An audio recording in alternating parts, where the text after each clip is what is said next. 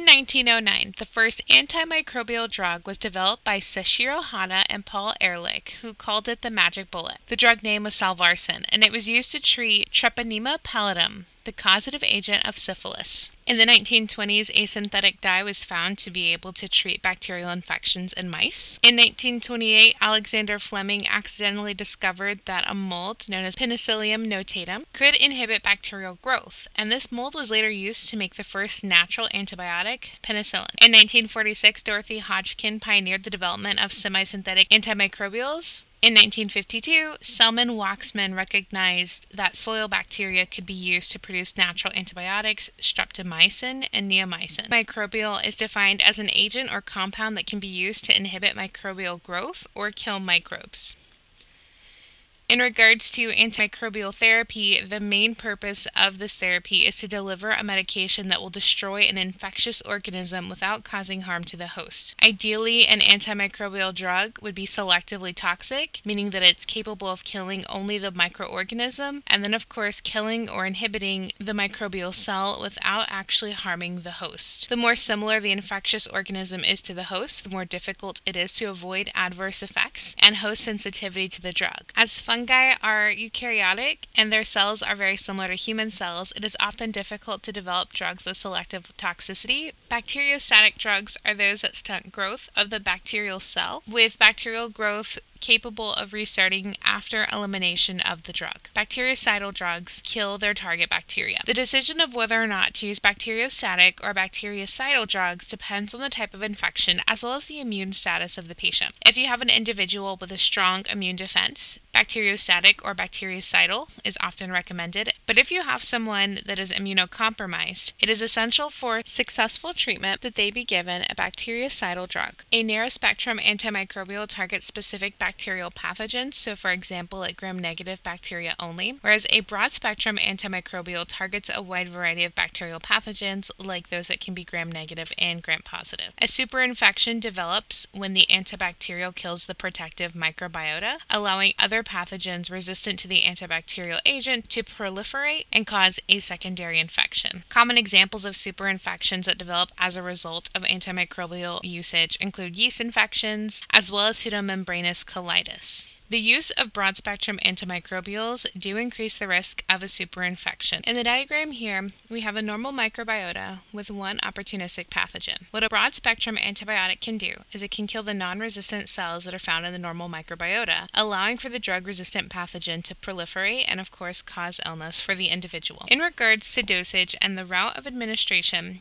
dosage is the amount of medication given during a certain time interval. The route of administration is the method used to introduce a drug into the body. On the graph here, we have time on the x-axis, and on the y-axis, we have the plasma concentration of the drug. What you can see in this figure, in comparing the different routes of administration between oral, IM, which is intramuscular, or IV, which is intravenous, of the three routes of administration, IV will allow for a quick delivery. The therapeutic index is the range of drug concentrations from the lowest amount required to be effective and the concentration at which the drug becomes toxic. The closer these two figures are to each other, the smaller the ratio, the greater potential for toxic drug reactions. Each class of antibacterial drugs has a unique mode of action. They can target cell walls, the plasma membrane or the cell membrane, protein synthesis, metabolic pathways, as well as nucleic acid synthesis. Drugs that target the cell wall usually target peptidoglycan to disrupt the cell wall synthesis. Cell wall inhibitors often lead to cell death by lysis, and the outer membrane of some gram-negative bacteria prevents some cell wall inhibitors from being very effective. Penicillins and cephalosporins are antibacterial drugs that can target the cell wall. Both of these antibiotics are beta-lactam antibiotics, and if you look at the structural diagram of the two, you'll notice that both of them contain a structure known as the beta-lactam ring, which is that square that you can see with a nitrogen and a double-bonded oxygen. Penicillins can be obtained naturally or synthesized in the lab. They block linking of peptide chains during the synthesis of new peptidoglycan, and they are bactericidal. Cephalosporins also disrupt new peptidoglycan synthesis. They are bactericidal, and there tends to be a greater diversity of cephalosporins than there are penicillins. penicillins. Cell membrane inhibitors bind to specific targets in the cell membrane and cause the membrane to break, leaking out their contents, causing the cell to lyse. This is selectively effective for bacteria, most specifically gram-negative bacteria. An example of a cell membrane antibacterial drug is a polymyxin. These interact with the lipopolysaccharide of gram-negative bacteria and disrupt the outer membrane. These are narrow-spectrum antibiotics, and they can be toxic to the kidneys. They have detergent-like properties in which they can disrupt the outer and the inner membranes of bacterial cells. The problem is that they are not selectively toxic for microorganisms, which is why they can be toxic to humans and target the cells in the kidney and the nervous system. Nucleic acid synthesis inhibitors interrupt RNA and DNA nucleic acid synthesis and can cause microbial death by stopping DNA replication or transcription. Some of them even have the ability to inhibit some of the enzymes that are useful for DNA replication, or they can stop RNA functioning. Antibacterial drugs that target DNA or RNA include fluoroquinolones and rifamycin. Fluoroquinolones inhibit the activity of DNA replication. They're highly potent, they are broad spectrum, they are toxic, and that side effects can include seizures or other brain disturbances. Rifamycin inhibits bacterial RNA polymerase and blocks transcription. It's considered to be narrow spectrum. Many drugs that interfere with protein synthesis interrupt translation by disrupting the function of prokaryotic ribosomes. Since mitochondria and eukaryotes contain their own ribosomes that are similar to prokaryotic ribosomes, these often can be damaged by these types of drugs as well. Examples of antibacterial drugs targeting protein synthesis include aminoglycosides, erythromycin, tetracycline, as well as glycylcyclines. Aminoglycosides often bind to the small ribosomal subunit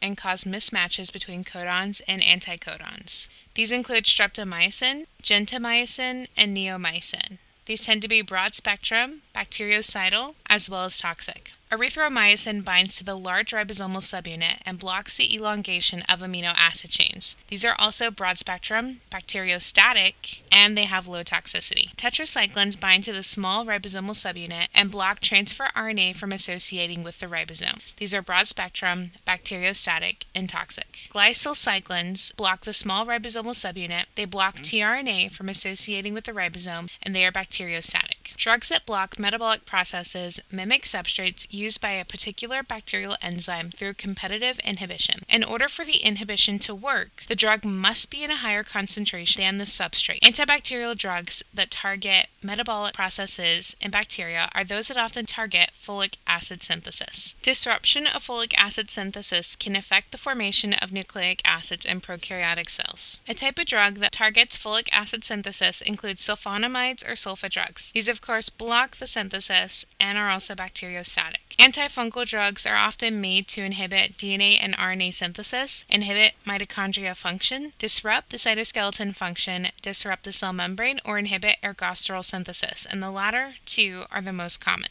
Antiprotozoan drugs can be produced to inhibit DNA synthesis, inhibit the electron transport chain in mitochondria, as well as inhibit folic acid synthesis. Antihelminthic drugs can be produced to inhibit cytoskeleton formation, inhibit ATP production, inhibit RNA synthesis. Antiviral drugs can be produced to block DNA replication, block viral attachment, block viral enzymes, inhibit membrane fusion, or inhibit viral uncoating. The problem is that many viruses mutate very quickly and can develop resistance in a short time, which is why multi-drug therapies are very common. Antimicrobial resistance is not a new phenomenon. In nature, microorganisms are constantly evolving in order to overcome the antimicrobial compounds. In this diagram here, we have natural selection occurring.